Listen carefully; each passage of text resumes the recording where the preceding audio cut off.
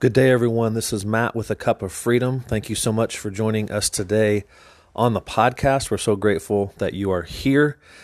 Today is Friday. Yes, so we have made it to Friday, and I'm glad that you're with us. I got my coffee today. I'm enjoying the cup of coffee. It's a little cooler where I'm at today.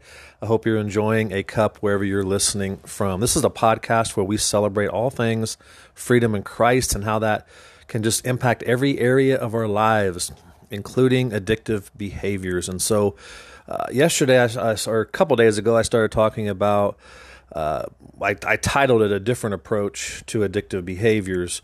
And really, what whether I didn't want to call it a new approach or whatever, but it's really what I have found to be the approach to dealing with addictive behaviors, of trying some other approaches. And we talked about a couple other approaches. And I wanted to unpack the different approach here in just a minute, but just real quick to review the other couple of approaches that I see that have been used and have even come into the church now. Is more of one is the self-improvement approach or the self-help approach. And this focuses mostly on the behavior. It's something that's outside of me, and I have to go after something. I'm missing something. It's more of a behavior management, or I need to do all of these things in order to become a better version of myself. And so that's more dealing with the behavior part of it. Then the second approach that I see is more of what I call the therapeutic approach, where you're dealing more with the emotional issues. And so that is, you go to a therapist and you tell them your issues, your struggles, your emotional state. They interpret that, and then they give some advice, and they ultimately are giving coping skills in order for you to feel better. I'm feeling this pain. I'm feeling this whatever. Just help me to not feel it. And so give me what to do in order to not feel this way. And then I talked about the third approach, which I really believe is this approach of this ministry, and I believe that's the only one that sets someone free. Is I don't even know if I want to call it the biblical approach anymore, because I was waking up this morning, I was like, well, if we set out to live by the Bible, well, that can be a very religious thing that we're doing. This is the Jesus approach, and it's not even an approach; it's a person. This different way, new way, whatever you want to call it, is the Jesus way. And he says about himself, I am the way, the truth, and the life. We forget about that way part, right? Now we know it's a salvation scripture that he's talking about, but it's also still continuing post salvation. He still is the way. We don't find him as the way for salvation, and then all of a sudden now we're going to go ahead and create our man-made ways to find freedom. No, he is the way. He is the way. And so I'm even just thinking this morning, as the Holy Spirit speaking to me, that this is not even a biblical approach, because there's people out there that are trying to live by the Bible, and maybe that's you. This is what the Bible says. I need to do what the Bible says. Well, guess what? In John, it talks about the Word became flesh. Well, guess what the Word is? The Word is Jesus. The Word is Jesus. I mean, the early Christians didn't have the written Word like we have. They just had the testimonies of Paul and the preaching and teaching of, they started getting some of the writings that were coming out, but none of the writings of Paul yet, just the letters that he wrote to the different churches, but they were just getting him. And so they didn't have the written Bible that we have nowadays. So my point being is that these other two approaches can leave us frustrated, exhausted. Sure, maybe we can feel a little better about ourselves at times in our situation, a little better about ourselves. Maybe we can get a few results here and there, but ultimately it becomes about what we are doing and not doing versus what has already been done. The work has already been finished. Christ has done it all. He is the way, and he is now our life. He is now our source. And we talked about Luke chapter 4, verse 18 and 19, where he talks about why he came. He came to preach the good news. He came to proclaim freedom. He came to give sight to the blind. He came to free the captives, to set the captives free. And he did that. He did that on the cross for everyone. And the invitation is for each of us to enter in to that with the Lord and just accept it and believe it. And then even after we've come into this walk with the Lord, we can bind ourselves up. We can put ourselves back in bondage. And as we're trying to find freedom, what happens is we can focus on still what we have to do. What program, what commitment, and I just want to say a word about commitment. And this is not at all about our commitment. I have guys talk to me about commitment and the commitments, and I think people in general have trouble keeping commitments, but guys do. I'm calling myself out as well on this because we say a lot of things and we don't follow through.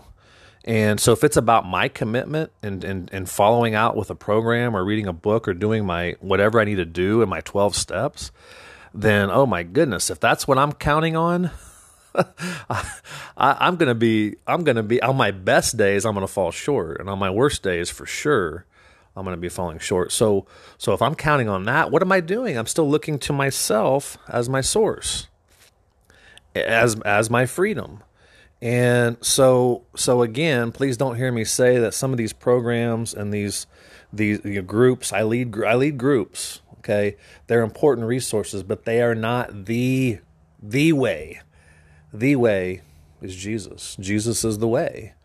And so that's what he did for us. And the reason why, again, I'm saying this is because what can happen is we can turn these self-improvement and these therapeutic approaches very, very religious. We can dress them all up very, very good looking, if you will, and very Christian looking, and say, oh yeah, this is what I'm doing. Look at what I'm doing to gain my freedom. And we can even convince ourselves of that and tell ourselves that. And so I think we end up getting more of a self-focused or a man-made focused consciousness instead of a God consciousness. Look at what Jesus did. Look at what God did through Christ. Look at what I have all available to me. Romans 11:6 says it this way, and I love this. And since it is through God's kindness, then it is not by their good works. For in that case, God's grace would not be what it really is, free and undeserved.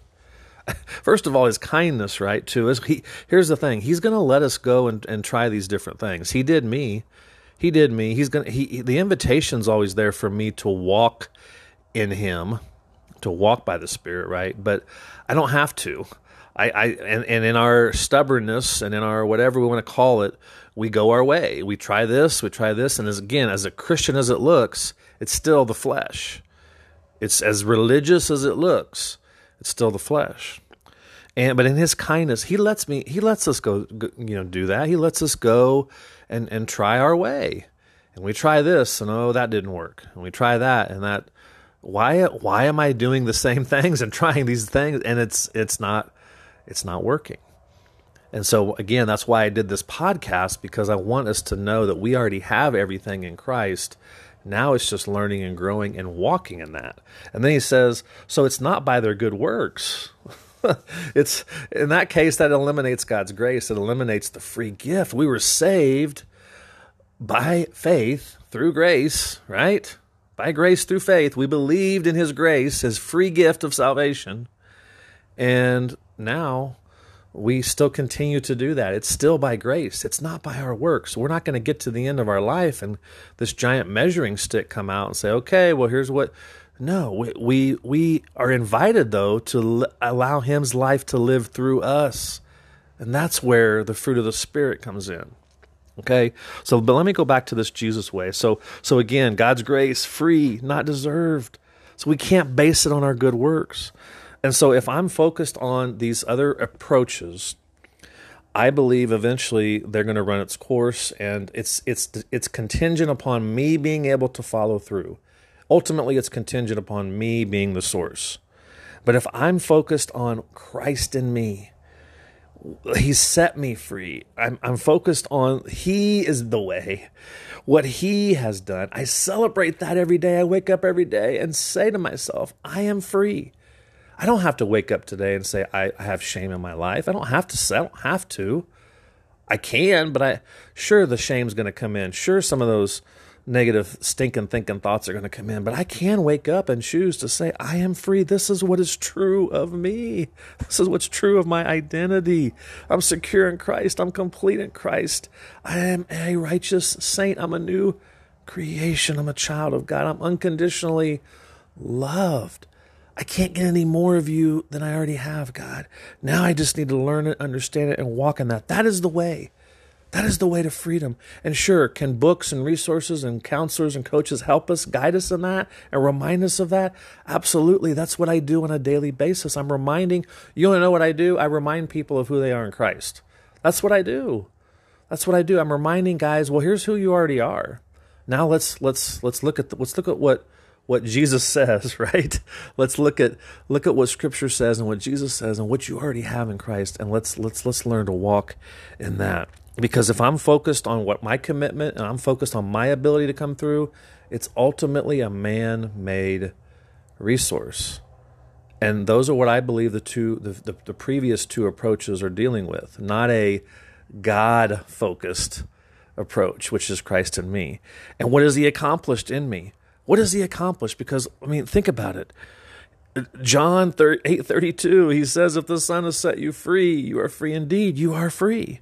1 Corinthians 15, he is your victory. In Psalm 147, he is your healing. Philippians 4:19, he meets all of your needs. What needs do you need today to be met? Are you lonely?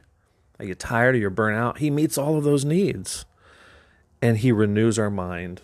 He's renewing our mind all the time. This is what he's accomplished. So today, let him renew your mind to the truth that it's not going to be found in the self-improvement plan. You don't need to become a better you. You just need to learn who you are and be that, because God's delighted in you. The emotional part of it, sure, be honest with your emotions. Give God your emotions. Talk to a counselor about your emotions. But ultimately go, wait a minute, am I living out of my emotions? God, you're calling me to live by faith. Just like for salvation, you're calling me to live by faith. You're inviting me into that. You're not going to force it on me, but you're inviting me into that. That is the daily choice, the daily invitation that we get. And so as we're approaching these addictive behaviors, why am I doing this? Why am I doing this? Can I break free? You are already free, and yes, you can break free. You have to have the hope, but it's not going to be in what you do or don't do.